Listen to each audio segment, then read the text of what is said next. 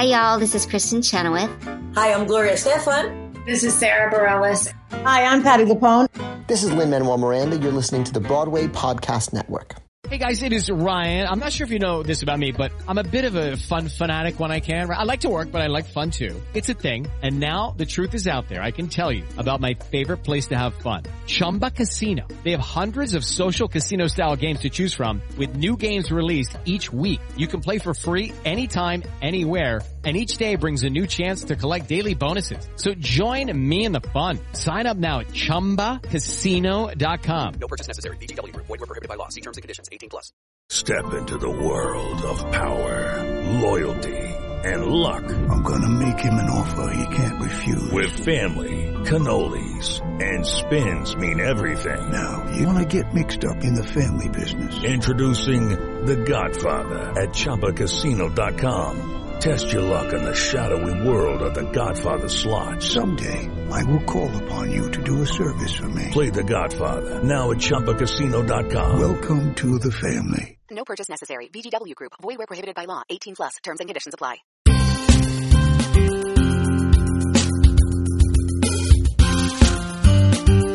Welcome to Stagecraft, Variety's theater podcast, bringing you behind the scenes with the stars and creators of the hottest shows on Broadway, off-Broadway, and beyond. I'm your host, Gordon Cox. On this episode of Stagecraft, I talked to Tim and Tyne Daly, the real-life brother and sister now playing siblings on stage in Teresa Rebeck's off-Broadway play, Downstairs. Both Dalys will be familiar to listeners from their regular TV work, with Tim starring in TV shows like Wings and the current Madam Secretary, and Tyne appearing in series including Cagney and Lacey and the reboot of Murphy Brown. Both have done plenty of stage work as well, with Tyne winning a Tony for Gypsy in 1990 and starring in more recent Broadway shows like Rabbit Hole, Mothers and Sons, and It Should Have Been You. But this is the first time the two of them have acted on stage together, and in fact have acted opposite each other in any significant way. And On Stage at the Cherry Lane is about the only time you're going to be able to see these two together these days, because they're both starring in the play 8 performances a week, while at the same time juggling busy TV schedules during the day. Hi, Tim. Hello. Thanks for being here. I'm glad to be here. Thanks. So the idea was to try and get you and Tyne together in the same room so you could record this podcast together, but it turns out that that's basically impossible at the moment, because not only are you doing this play every night, but you're both working pretty significant roles in TV shows, you in Madam Secretary and Tyne in the Murphy Brown reboot. So that sort of leads to my question of when actors who film TV shows in New York, which a lot of them do, they go to their day job on the set, and then they do a show at night, and those are both TV and stage are extremely time-consuming things, especially when you're rehearsing for a play. So how do you even make that work as an actor? Well, the first thing you do is you have to beg everyone to work with you. Yeah, do you have to cajole your Madam Secretary you have colleagues? You have to beg the people at Madam Secretary to work around your schedule, and then you have to beg the people at the play to have a non-traditional rehearsal schedule, and you just... And what does that mean exactly? Sort of it means that it's not all a standard day. thing. It's like sometimes you can work from 10 in the morning till 6 in the evening, and sometimes you work from 6 in the evening till 11 at night. And your days off are different, and it's just an ongoing adventure of trying to get everybody in the room at the same time. And how willing are people to go along with that? For instance, at your TV show, were they? Well, I think I have some goodwill over there. Okay, good. I've been on Best Behaviors, so. And I don't know. I hear you broke both of your legs, so I don't know. Well, there's that. But I didn't do that at them. That's true. I think that's right. I wasn't yelling at anyone over there. I was breaking them. I think it's they recognize that there's sort of a unique and maybe even historical moment at hand here, because Tyne and I have never been in the theater on stage together before. Right. We did this play before at the Dorset Theater Festival, but and that was actually one of my questions. Was part of the reason this was possible is that you had done this before, and it was a little less of a lift for you to revisit it while you were shooting your TV show, or or was that not part of it? That's a good question, because I went into this thinking, this is going to be easy. We did this before. This is Cincy. We'll just go here. The line. It was a couple years ago, It was a year and a half ago. Year and a half, yeah. And the lines did not just come right back. It was kind of an adventure. We did, though, understand the relationship of the people in the play, and there wasn't a lot of that sort of initial work of digging the mine of the people's psyches to try to figure out who they were. We had that idea in hand. That said, we had enough time to, I think, deepen our performances and deepen our understanding of our characters and of the play, which is great. But I forget the initial question was something about scheduling. Yeah, something about scheduling. Basically, the basic answer is it's a shit show. You do what you can. You try to pretend you're not tired, right. and then you get out there and give everything you got. Right. And tell the listeners a little bit about sort of how this play came about. You first worked with Teresa up at the Dorset Theatre Festival, which is in Vermont, yes? Yes. Teresa has a house in Dorset, and I have a house about 20 minutes away. And a woman named Dina Janis, who's the artistic director there, asked me to do a play, and I wanted to do something, and I read the scene that Teresa wrote, and I did it and loved it. And Teresa and I kind of loved each other, and she said, was Teresa involved in that production? Was she, or did she just see it? She was around. She was yeah. around. And she was around enough to answer questions. And I'm not sure how much tweaking she did, maybe a little bit. And she said, what are we going to do next? And I said, I don't know. Why don't you write a play for me and my sister? And she said, don't say that unless you mean it. And I said, I mean it, thinking there is no freaking way she's going to write a play for me and my sister. And about a year later, she presented me with a stack of pages that didn't even have a title on it. And she said, here it is. It's called Downstairs. I was like, no way. You wrote it. And did she, at the time that you guys were talking, did she pepper you with questions about your relationship with your sister? Or did she, how much digging did she do about you and your relationship with Tyne as she thought about characters that you would play? If she did digging, it was so brilliantly disguised that I was unaware of it. I mean, we were close. We're friends, and she knows something about my past, and I've told her stories about, growing up, and she's told me some stories about her. So we know something about each other, and I think she put that stuff in her subconscious and then let it come out, and some of it made it into the play and some of it didn't. And what do you feel like, what does she get right about your relationship with your sister as you were reading it? What surprised you about what she sort of nailed? Well, I think she gets she understands love. She understands love, and she understands the will of siblings to protect and help and save each other.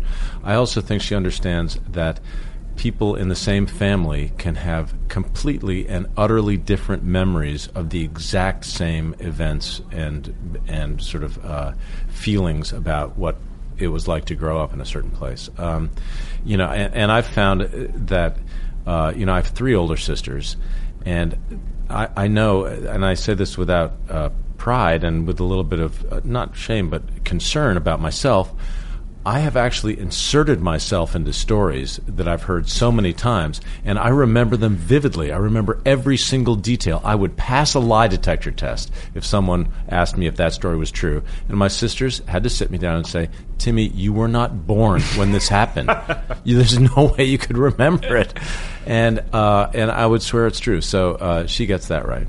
And you mentioned that you had not worked with Tyne on stage before, but you'd worked with her on screen previously, is that right? Yeah, I mean, she did a little thing on Wings back in the day, and I did a little thing on Judging Amy, and she played a part in a movie that I produced sort of as a favor, but nothing together, but not a lot, right? Yes, but nothing significant. Yeah. And, I'll tell you, I went into Downstairs thinking that it would be sort of a light, frothy sibling comedy, and it's funny, but it goes dark. Were you surprised by what... I was surprised, I think, because I was expecting a light, frothy sibling comedy. Were you surprised when you read it about sort of what it tackles and how dark it goes? No, not really. I wasn't surprised by it. I was actually delighted because I thought, not by the darkness for the sake of being dark, but by... the territory that it explored. And the interesting thing about the play is that it's a lot more resonant now than it was when we did it a year and a half ago. Why? Tell us more. Well, one of the themes of the play is sort of identifying and living with and dealing with demons. And for a lot of us, in American society right now, we feel like we're living with a demon.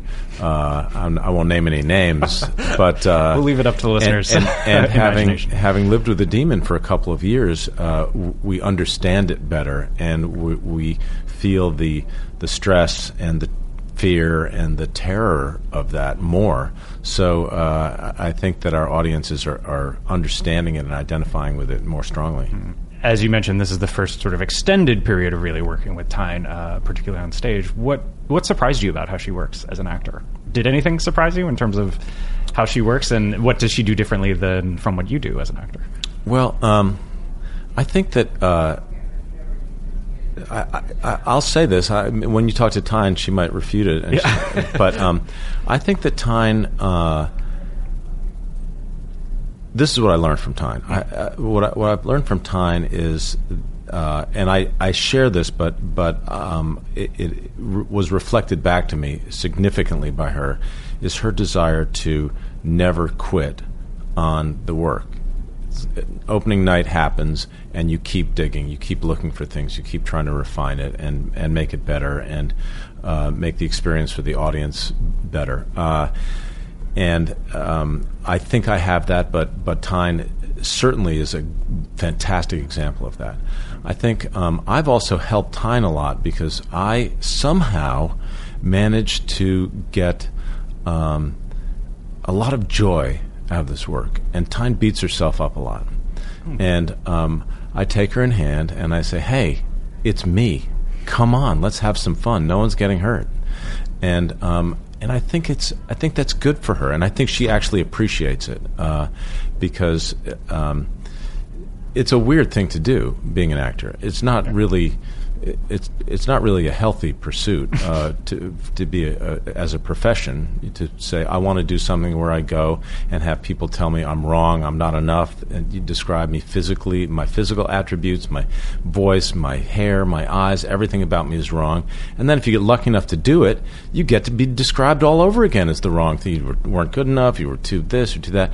It's just an odd thing to do, and it takes an incredible amount of stubbornness or stupidity or ego, or all a combination of those things, to persist in this profession.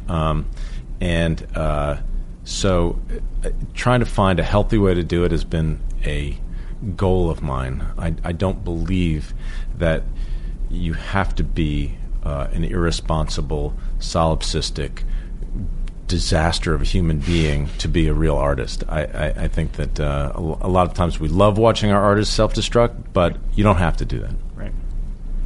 Is there something in the genetic code of the Daly family that bred actors? Do you feel like? How did you end up with two actors? You mean like a congenital disease? Exactly, just like that. Yes, passed on from generation to generation. I think there must be. I really don't know. I mean, Tyne and I came to it in very different ways. She, when she was 8 years old, knew that this was it. She thought it was glamorous and amazing, but that was her. She's 10 years older, so her experience of my parents being in the business was different than mine. Tell the listeners what your parents did, just so they know. They were both actors. Both actors, yeah. My dad exactly. was a successful theater actor and did a lot of television, live television especially, and some network television that he was well known for. Right. And my mom quit after having 4 kids, but she was always a student and a hypercritic of the theater and people's work, and being an actor with a capital A. So for all of us, the one thing that we do share is that if you were going to be in the theater in my family, you were not to do it blithely. There was no fucking around. That was the holy place, the temple of artistic pursuit. So if you went in there, you better give it everything you had, and you better be good, and you better be reverent about it, because it was considered literally like a holy place. But anyway, Tyne came about it thinking that it was glamorous, and I just thought that actors, because they were walking around my house all the time, were just drunken grown-ups who would not feed me. Basically, when I was 8 years old, it was like, it's 10:30. Someone give me fucking dinner. I'm starving. because they were drunk and telling stories and smoking and being grand. But I did have an overactive imagination, and I played really hard at things. So when I decided, I knew I could do it. I found out that I could do it in high school, that I had an aptitude for it, but I wasn't at all sure that I had the personality for it. I wasn't sure that I could stand up and be punched in the face 1,000 times before someone said, okay, I'm not going to punch you in the face. Right. And it turns out I did. Yeah. So maybe that's the genetic part. And so what is it about theater in particular that you feel the even desire to sort of carve out the time for in, for instance, in the middle of your busy production schedule for the TV show? So on Sunday night, we had a show on Sunday night, and I was in a car driving home with this guy who was an actor who drives to support himself. And he said, what's the difference between TV or movies and theater? And I looked at the clock, and it was 10:30, and I said, I'll tell you what it is. Right now, there are somewhere between 6 and 9 million people, hopefully 9, watching me on television. And I don't know what they're doing. I don't know if they're in their underwear. I don't know if they're eating food. I don't know if they're asleep and the TV is just on. I don't know what part of the country they're in. I don't know what they're doing. But I just did a play for 175 people, and I know exactly the experience they had. I know what they felt. I know what they laughed at. I know when they got suspense, when they felt the suspense, and when they got excited. And I know that they clapped at the end. So that's why I carve out the difference, because I like being in the same room as the audience and sharing an experience that isn't mitigated by anyone else, by advertisements or by editing, or no one tells the eye where to go in the theater. It's up to the audience and to the actors. So it seems like that's a thing you're going to keep on doing, the theater, while you're... Oh, God, I guess so.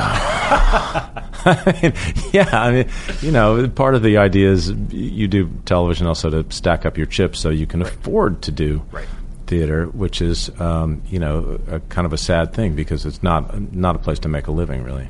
Are there any stage roles that you would like to first see your sister in, and are there any stage roles that you would like to play?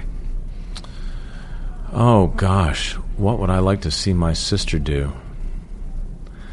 I mean, that's a good one. I'd have to think about that because she could do anything. I would like to do Long Day's Journey Into Night with my son, Sam. Wow. I think that would be a really interesting exercise. It would be really intense, but he is such a talented and good actor and such a great man. I think that it would be interesting therapy for both of us. And I actually saw the play for the first time in London a few years ago with Laurie Metcalf. Oh, yeah. And I thought... David Suchet, maybe? Yes, is that right? David Suchet, yeah. And I thought, this is a play. It's the first time I ever thought this is a play I need to do. I'd read it a couple of times and thought, oh, my God, Jesus Christ. But now I think I want to do it. All right. Well, we look forward to that happening when it happens. Thank you, Tim. Thanks for coming in. Nice to talk to you. Thank you so much. You too. Thank you. Hi, Tyne. Nice to see you. Thank you. Nice to be here. So Downstairs was written for you and for Tim. What did you think when you first read it? I was in love with it pretty quickly. I like Miss Teresa's work a lot. And there was an opening. There was an opening thing that just made me howl with laughter. What was it? The opening monologue of Teddy's. Yeah. And I actually sort of lost my composure, which was fun. And I thought, I was first mostly just very surprised that she'd actually gone ahead and done it. There's not very often that I've had Mr. McNally made a play for me, which was wonderful to do. Yeah, it doesn't happen that often for most people. But no, it feels very privileged. Right, yeah. And what in the character did you find was very easy for you to find?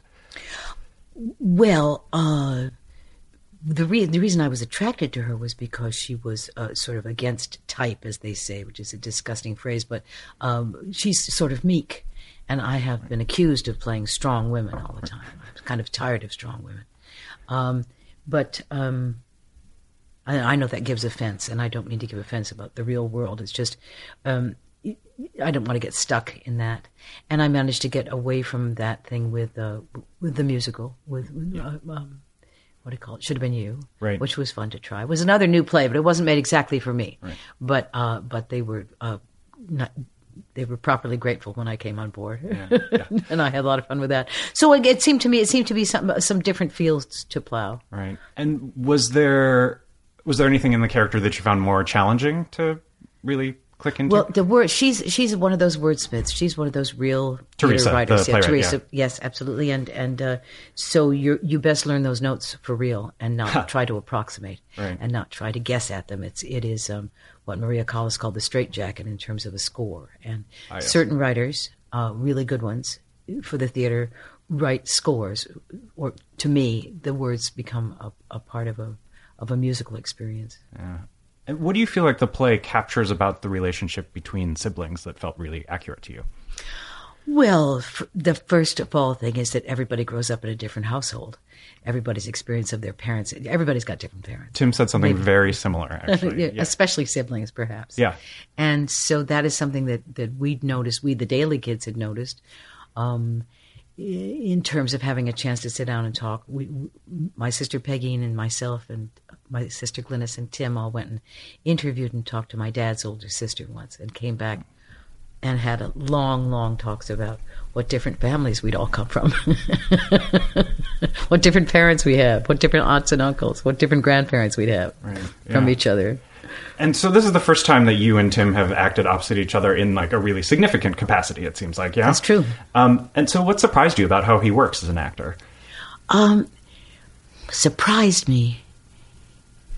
He's very diligent, we lived together up in Dorset at his farm, kind of on his farm for the first time too. We were kind of roommates when we were when you were doing this play. Yeah, but 15 months ago now, and so that was an interesting thing that had not happened in our grown-up lives or our growing up, and I think we were good roommates. But we'd bash the words together. We had a similar work ethic about the words, and got to talk about stuff. Pick each other's brains a little bit, like you do when you're working with someone. Tim says he thinks working with you got you to sort of loosen up a little and maybe enjoy the process a little more than... I don't enjoy acting. I'm sorry. I'm too old to lie about it anymore. You're supposed to have fun. Yeah. Are you having fun? Is like everybody, Right. And I experience it as work. Right. And the longer I do it, and the more I know about it, and the more I've done it, the worse I get at it. So the harder it is to get to some kind of standard of accomplishment. And I feel like an old codger now, but I'm not. Many people experience this as a fun time. Yeah. Right. God bless them. And yet you keep doing it, clearly. I mean, I do. Well, I like making a living. Yeah. And that's always been nice. And I like supporting the people that I love. So that's kind of one of the finer reasons for being a professional anything. Yeah. I don't know. People keep asking me to do it, and I keep finding out that there are different stories to tell. I do like storytelling, but getting to the place where I'm good enough and practiced enough to tell that story well gets harder and bloody harder. Right. Yeah. Sorry, kids. You should have seen me in my prime. I keep telling Timmy we should have done this play 20 years ago, but it didn't exist, and nor did we in our present.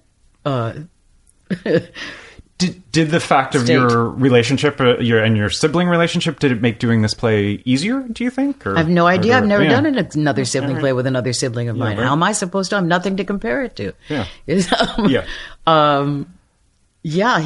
a fun colleague, and so is John.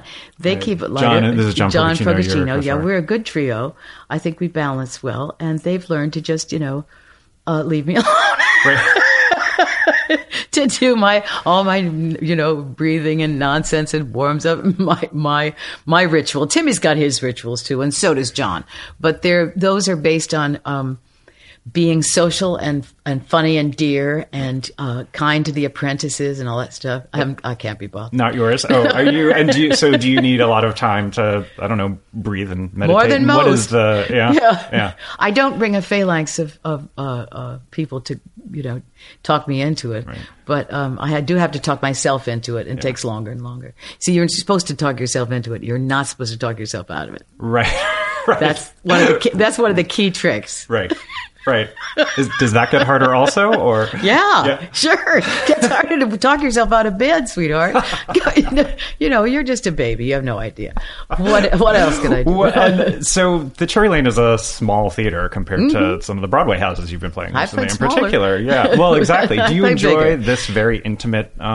I do for this play, absolutely, and other plays. I think when we talked about coming into New York, which Jim and I and Teresa and everybody wanted to do, but they talked about Broadway and about houses and stuff. And I said, no matter whether it's a dinkier one, whether it's a John Golden or the smaller old houses, this play is the size for us Broadway. Right. And then when they said the Cherry Lane, I got very nostalgic about having started here a long time ago. And so I thought this is just right. And I think it is the right play for the right house for the right play. Right. And I think that's an important choice to make, because not everybody, the first thing they say to you if they come to see you in a new play is, are you going to move it? When is it going to move? You guys planning to move it? And some of them should move and some of them shouldn't. And I'm very happy for this play here. Yeah. Your parents were actors. What did you think acting was as a kid, and what did you discover it was then growing up? I thought acting was the holy of holies as a kid, and I thought it was the temple where truth and bravery and beauty and glorious words lived. Do you still think that? Yes. Okay. Did your parents give you any advice about show business that really don't do worked it for you? Yeah, no, repeatedly, don't do it. Right. Yeah. But you ignored them. No, I listen to them sometimes. I often think they were right, absolutely right. I should have wasted my life. What would you have done instead?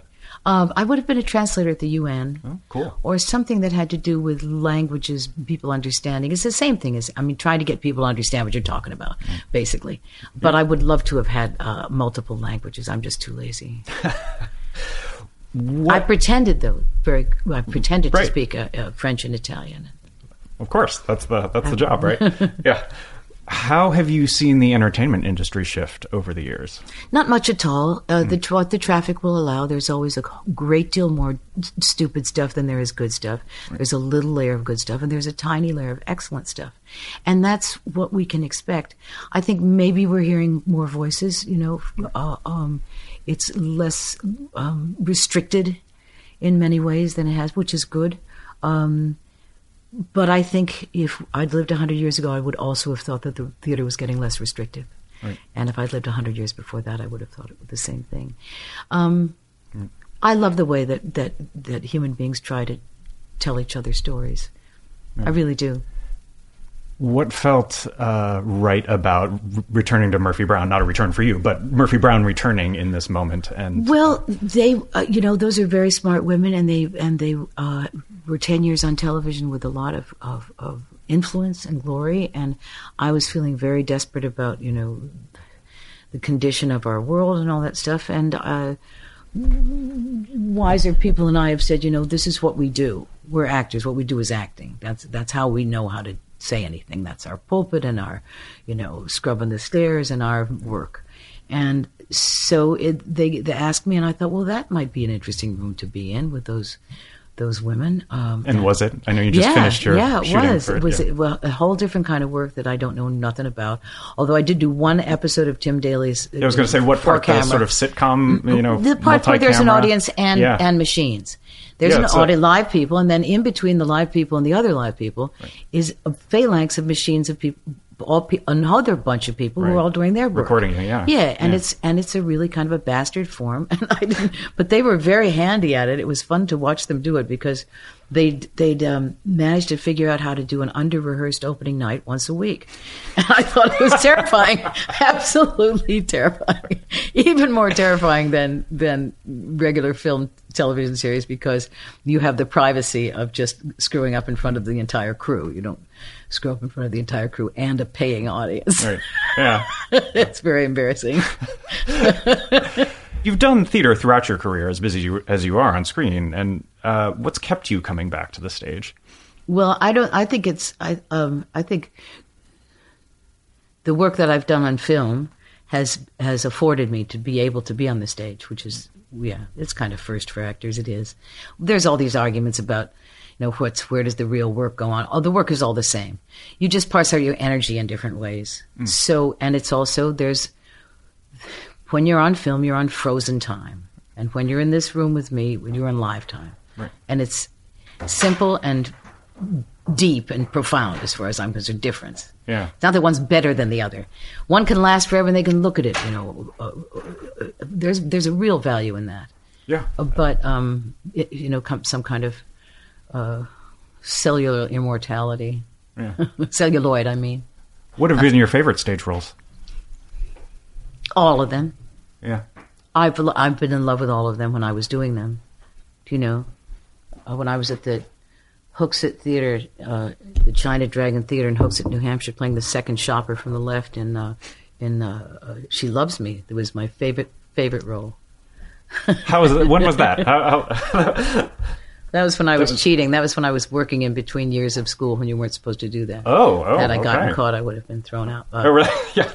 Before this, or maybe after this experience at the Cherry Lane, I'm not sure. The first time around, when you worked here before. What was that show? That show was a comedy from 1925 called The Butter and Egg Man by George S. Kaufman, the only play he ever wrote by himself without a partner. Yeah. And Bert Shevelov was the director. No, wow. I hope you mean that wow. That was a wow. That's a name I know. And the girl that they had playing the ingenue was wooed back to Los Angeles because she had a contract with Warner Brothers or something, and they had to start a movie. And I was working as a human stapler in the village, stapling together cosmetic samples. And the agent called and said, "Go to the Cherry Lane. They want you to read now." And I read, and I went upstairs. They made me wait. And then there were 4 other women I heard read. And then I came down, and they said, "You get to start now." And I called my husband of a couple of months and said, "Bring me the right shoes. I don't have the right shoes. I can't step on the stage without the right shoes." Are there any stage roles that you've always wanted to play? Well, there's ones that passed me by, that I thought about, but I never really could answer that question. I could say, that's my favorite one. I have to do this. The Shakespeare's kind of done, except for a couple of those Mad Queens. There's, I think I felt I missed my chance at the Delacorte. Although they asked a couple of times, it was all about timing. Yeah. The actress doesn't have too much choice, right? Except to just either keep doing it or quit. One thing I asked Tim, and he was too surprised to have an answer, was what role would he like to see you in on stage? And do you have an answer for him? I would like to see him do I Never Sang for My Father. Oh. And I'd like to see him do a number of American playwright things. I don't know what he'd do with O'Neill. It'd be interesting. I think Timmer's in his prime, you see.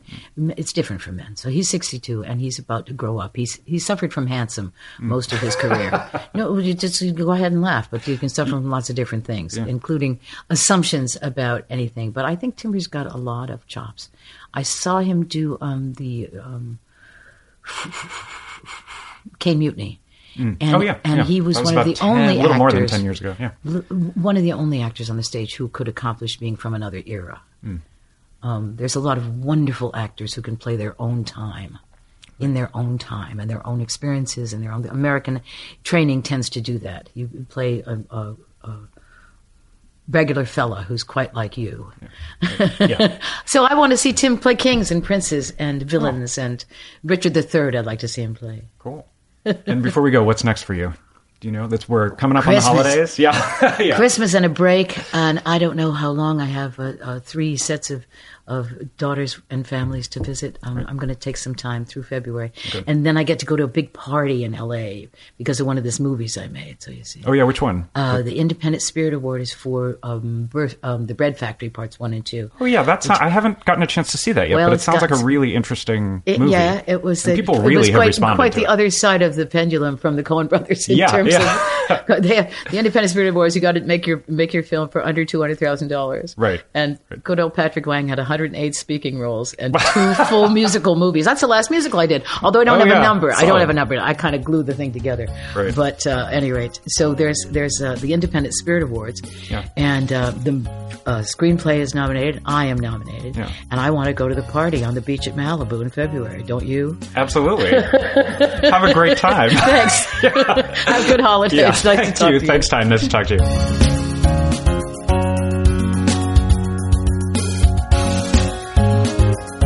That was Tyne Daly and Tim Daly, starring together off-Broadway in Downtown at the Cherry Lane Theater. If you like what you've heard on this and other episodes of Stagecraft, don't forget to rate and review us on iTunes and subscribe wherever finer podcasts are dispensed. Stagecraft will be taking a couple of weeks off for the holidays, but I'll be back in January with a new year of conversations with the people who make the shows happen, on Broadway, off Broadway, and beyond. Until then, see you at the theater.